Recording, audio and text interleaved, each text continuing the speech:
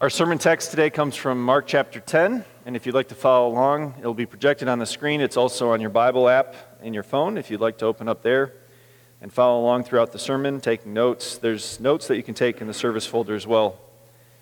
Mark 10, starting at verse 2. Some Pharisees came and tested him by asking, "Is it lawful for a man to divorce his wife?" "What did Moses command you?" Jesus replied. They said, "Moses permitted a man to write a certificate of divorce and send her away." "It was because your hearts were hard that Moses wrote you this law," Jesus replied. "But at the beginning of creation, God made them male and female. For this reason, a man will leave his father and mother and be united to his wife, and the two will become one flesh. So they are no longer two, but one flesh. Therefore, what God has joined together, let no one separate." Christian apologist Ravi Zacharias was on his way to a lecture at Ohio State University, and he tells this story that his driver was driving through campus, and as they passed a big building, the driver said, "This is the new Wexner Art Center." And the driver was so excited to tell Zacharias about this new center on campus. It was a center that the architect had built in a postmodern way where there was staircases leading to nowhere. There was absolutely no pattern on the interior. There were columns that weren't supporting anything, and there were places in the museum that made no sense at all as far as the architecture went in the traditional sense. The idea behind it, the driver said, and Zacharias pointed out in his speech, was that it was the architect's commentary on life in the postmodern world. That it's really senseless and meaningless, and it doesn't have an end or a point to it. And it was his creative way of showing this. Zacharias paused, and he finally, as they drove past it, asked the driver, "Did they do the same thing with the foundation?" To which the driver said, obviously, "No, you can't do that with the foundation." Very often, we think that we can do the same thing with our life, that we can make it whatever we want to make it. And to a certain extent, that's true. But as believers in the Word of God and in a God that created this world, there is the reality that there's a foundation to everything, even our own individual life and our relationships. And that foundation that God has laid in our life for our relationships with one another is something that you just can't mess with. It's not something that we create, it's something that He as a creator creates in our life and for us. And today, by grace, we learn that God creates a rock-solid relationship with us on which we can build beautiful, thriving relationships with one another. You heard this message from Mark chapter 10. And in Mark chapter 10, Jesus is approached by the religious leaders of that time, some of them, the Pharisees. Obviously, they had an interest to trap Jesus in this scene that we have in front of us. They come to him with this seemingly impossible question because they wanted to use it politically to take his answer one way or another. They asked him, "Is it permissible for a man to divorce his wife?" And of course, what they were hoping was a yes or no answer from Jesus. If Jesus says, "Yes, you can divorce your wife," then they would put out the news release that Jesus was anti-marriage. And if he would say, "No, you can't divorce your wife," then they would pull out a law that they knew in the back of their head that they had that said that you could divorce your wife, and it was a religious law that they had at that time. And so they would put out a press release. He said no, and so he must be anti-law. Do you get it? It was a double standard question. He couldn't get it right. But Jesus takes this question, as you heard, and instead of answering yes or no, he puts back the greatest God answer, right? Another question. And he says, what did Moses' law say? And they answer back to Jesus. Moses' law says that you can issue your wife, your spouse, a certificate of divorce. And that's true. You can. You can give a divorce certificate. It's in the law. But here's where the master teacher takes it a step farther, and he says this. He's not interested in whether it's a yes or no, whether his answer is going to be taken this way or that way, but he wants to get down to the heart of what marriage is all about. He says, yes, Moses did allow you to issue a certificate of divorce, but he did it because your hearts were hard. In other words, divorce, it's not just a legal thing, but it's a heart thing. Divorce is something that has happened in the heart that has essentially broken a life, and there is a legal document, I'm going to say a death certificate for marriage called divorce. Something that happens within. And it's the very opposite. Divorce is the very opposite of what best friends do. You see, best friends build relationships with another. They join together. Best friends do not separate. C.S. Lewis, in his book, The Four Loves, he wrote this. He said, friendship begins that moment when one person says to another, "What, you too? I thought I was the only one." And if you've ever been in a relationship or in a courtship, you know that when you find a person, it could be initially that you're physically attracted to them, but that only lasts for 24, 48 hours, maybe a week, maybe a month, until you find out who they really are on the deep down inside. And then you say to yourself, if it's somebody that is truly attractive inside and out, that you say, that's a person that I want to grow closer to. That's a person that I want to pursue. That's a person that I'm going to give up my personal time for to go out on a limb and get to know. And then, as you get to know them through courtship, maybe even you have your own stories about this, you start to do crazy things so that you can get to know them better. I remember when I was dating my wife in college that I was in a wedding. Well, it was a summer that we hadn't seen each other for the whole summer, right? We mainly saw each other at school, and we hadn't seen each other in a very long time. It seemed like eternity. It might have been 4 weeks or something like that. But we had to always call each other or text each other, and we really missed the face-to-face. As you know, even if you just have friends, you miss the face-to-face with friends. And I happened to be in a wedding, my friend's wedding in Kiel, Wisconsin, and she was coming by, and she was going to stop in the cities, the Twin Cities in Minnesota, which was the closest that we would come all summer. It was 5 hours away. But she was that close, I thought in my head, and I said, that's really close, and I can easily make that drive. And so what do when you have an interest in another person?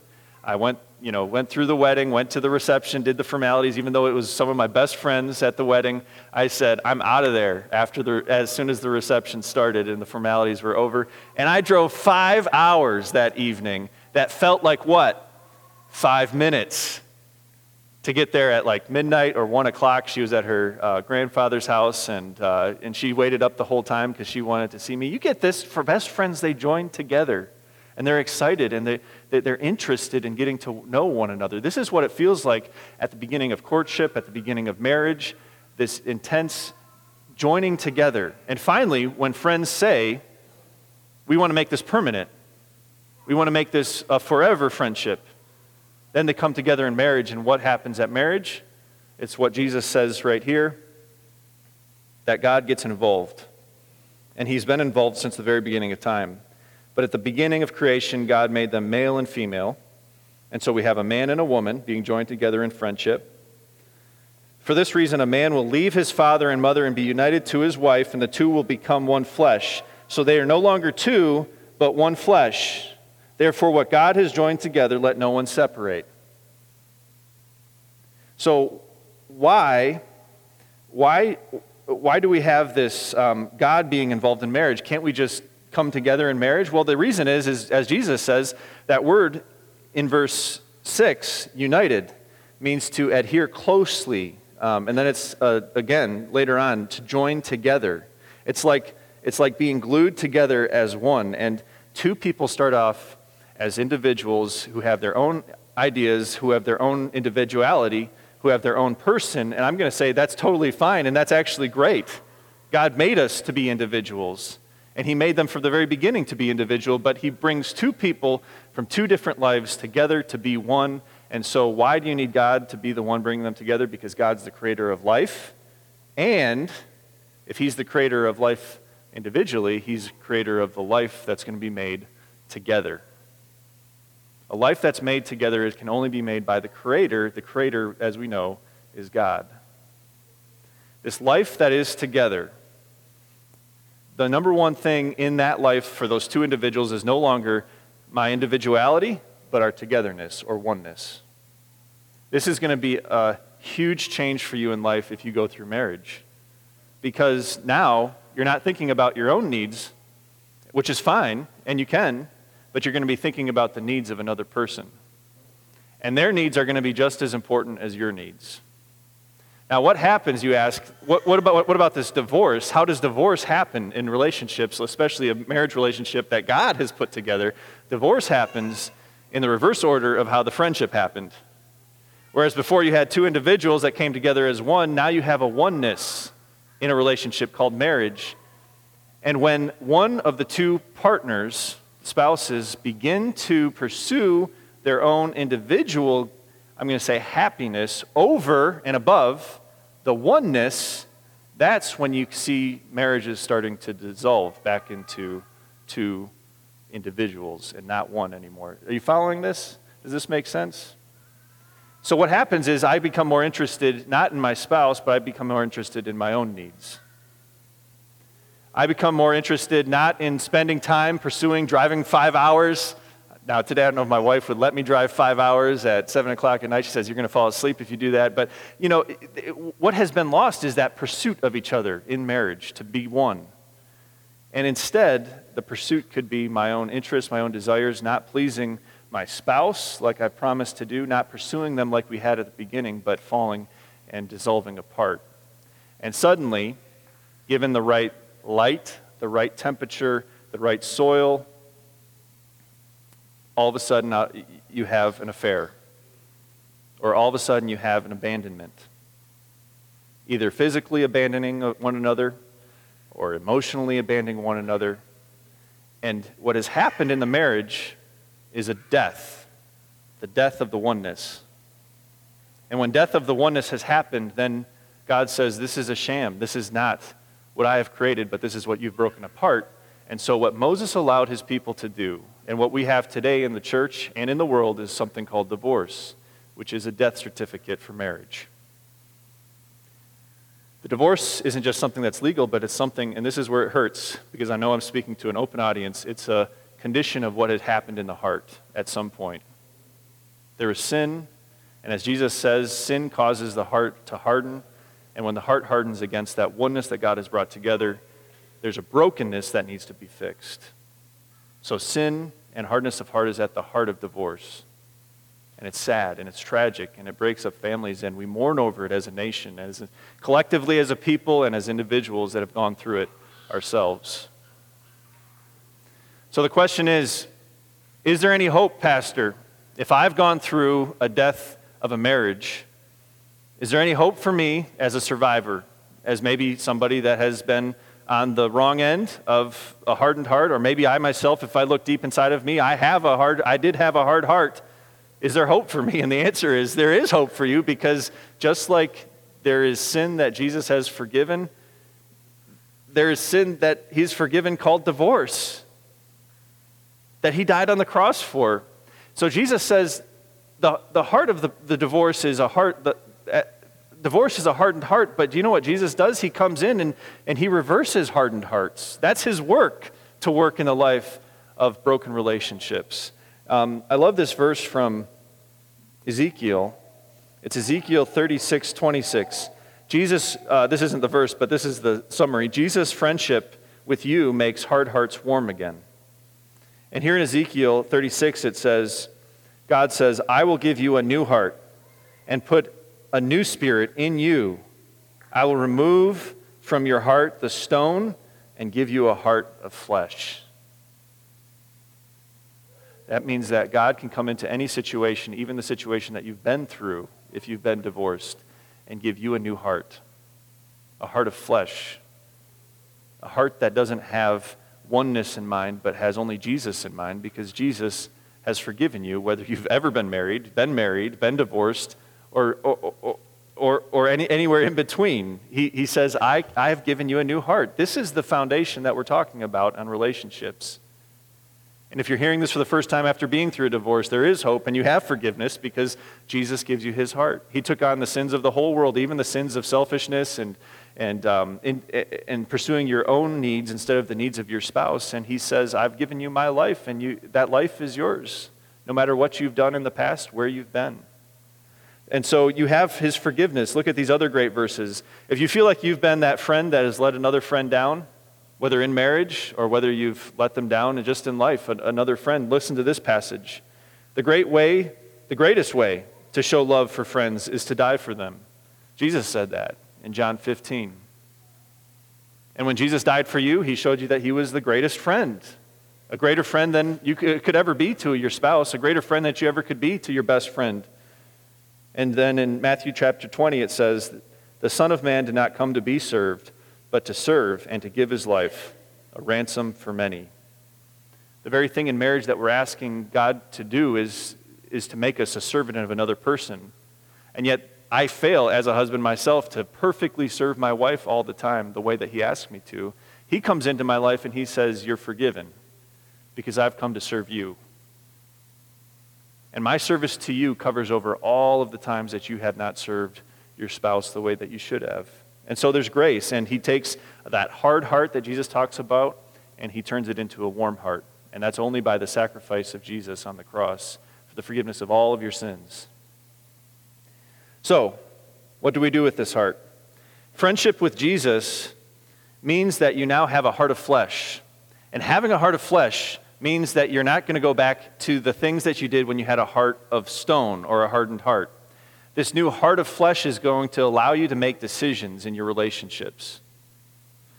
That heart of flesh that you have in your heart, whether you're pre-married right now, whether you are married, or whether you're widowed or divorced, or wherever you are in life, will allow you to make decisions about how you're going to build on this foundation that is Jesus and his grace and his forgiveness.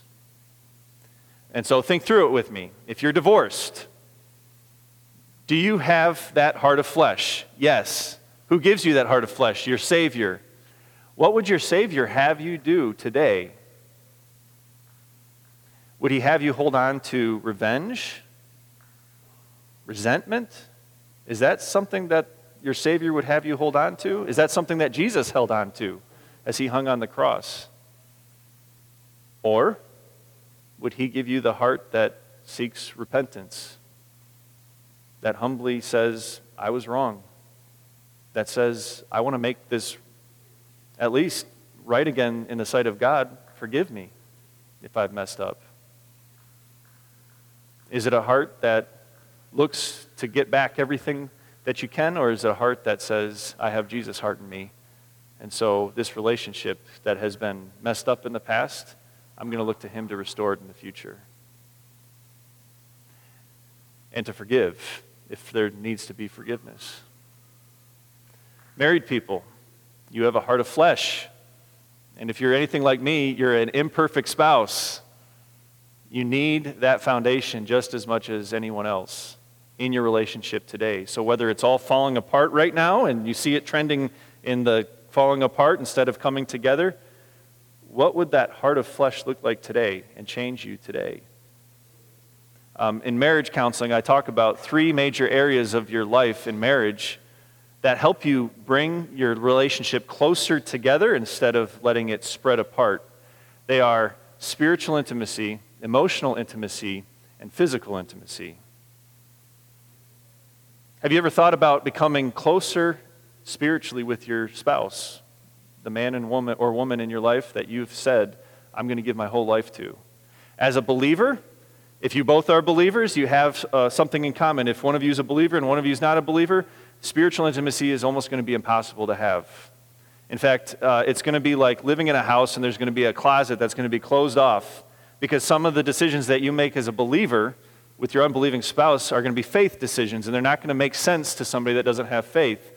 But if you have a spouse that believes and you're a believer, are you growing together in the ways that that bring you closer together spiritually because you know that your foundation is Jesus. So have you opened up a devotion together to learn about the grace that you share with each other so that when I hurt you or you hurt me, we have that common baseboard, that safety net of grace? Have you prayed together with your spouse and said, there are things that are happening in my life that I want to tell you about. There are things that I feel like we could grow closer to each other with, and we can pray about together. Is it coming to church together so that you guys can sit down together as a couple after living a whole week, living in the same house together, or having high points or low points, and coming together to rejoice about the marriage that you have or to repent about the places that you could grow more? Are you growing closer together spiritually? Are you growing closer together emotionally?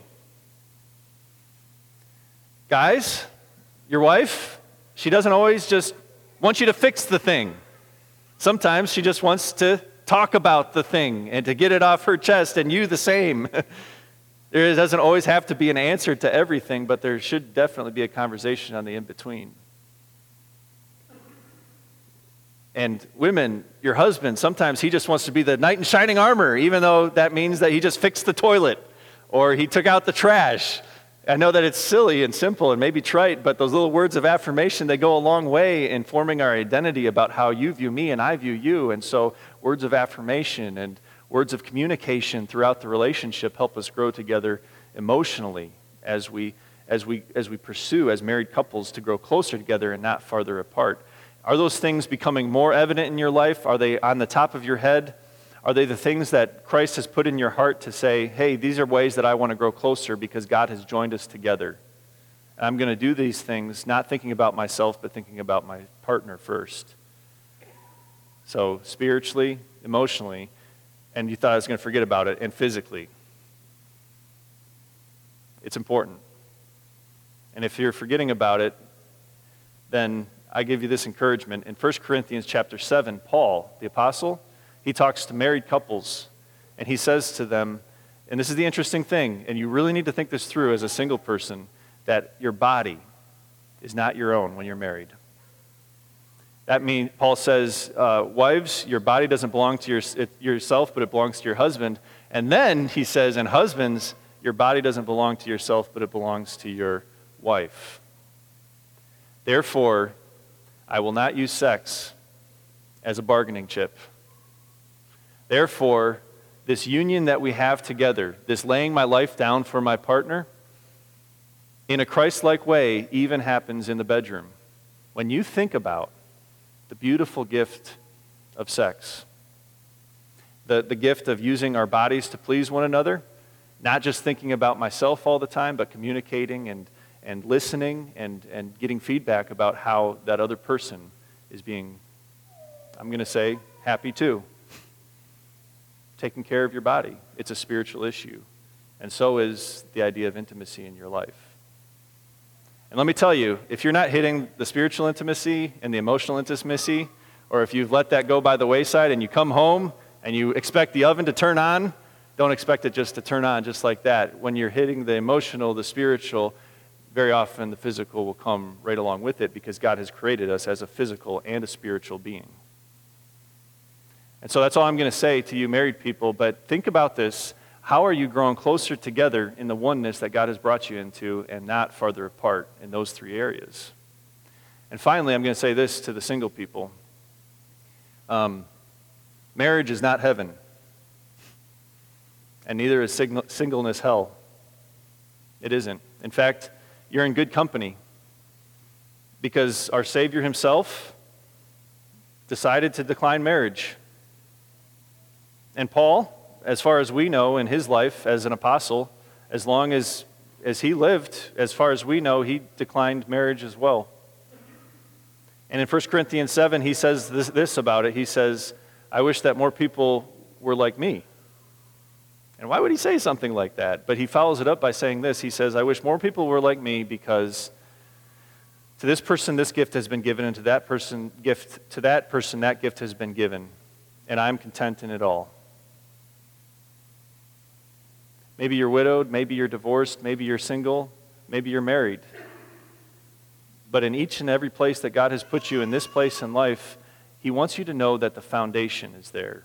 The foundation that is Jesus, that is the eternal comfort that you have in the gospel, knowing that your sins are forgiven, that you live with him forever. And I'll tell you as a married male that my friendships are very limited.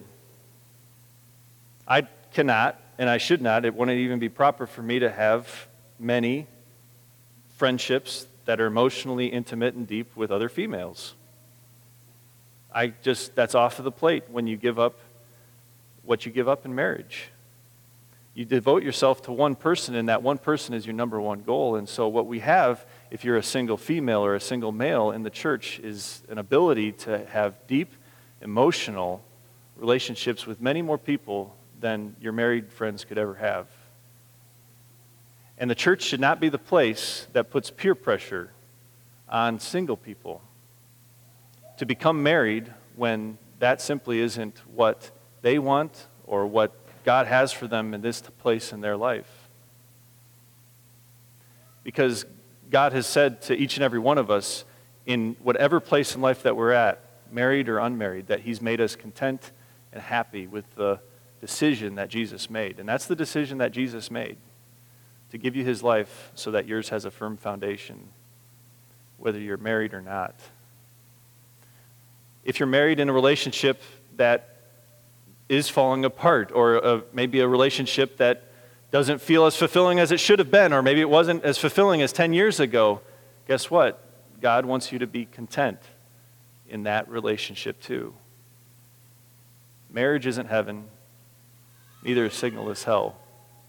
Heaven is heaven. Heaven is heaven. And in heaven, do you know what? There are none of these husband and wife relationships. I wonder why God did that. I wonder why he made it heaven that way. Maybe because he wants us to pursue heaven and that relationship with him more than any other relationship that he gives us, that we do or that we don't have here on this side of heaven. Jesus' decision for you. We can do a lot with our life, and that beginning illustration kind of brings it to light. You can even build crazy stuff within the structure that God gives you, but the foundation is the same. The foundation is the same, that Jesus is Jesus in your life and God is God. And that no matter what you have or what you don't have, what you desire to have or what you don't desire to have, if you have that as your foundation, then you have a solid foundation. And you have the one that has made the decision for you to give you his life so that your life can have a firm foundation. Amen.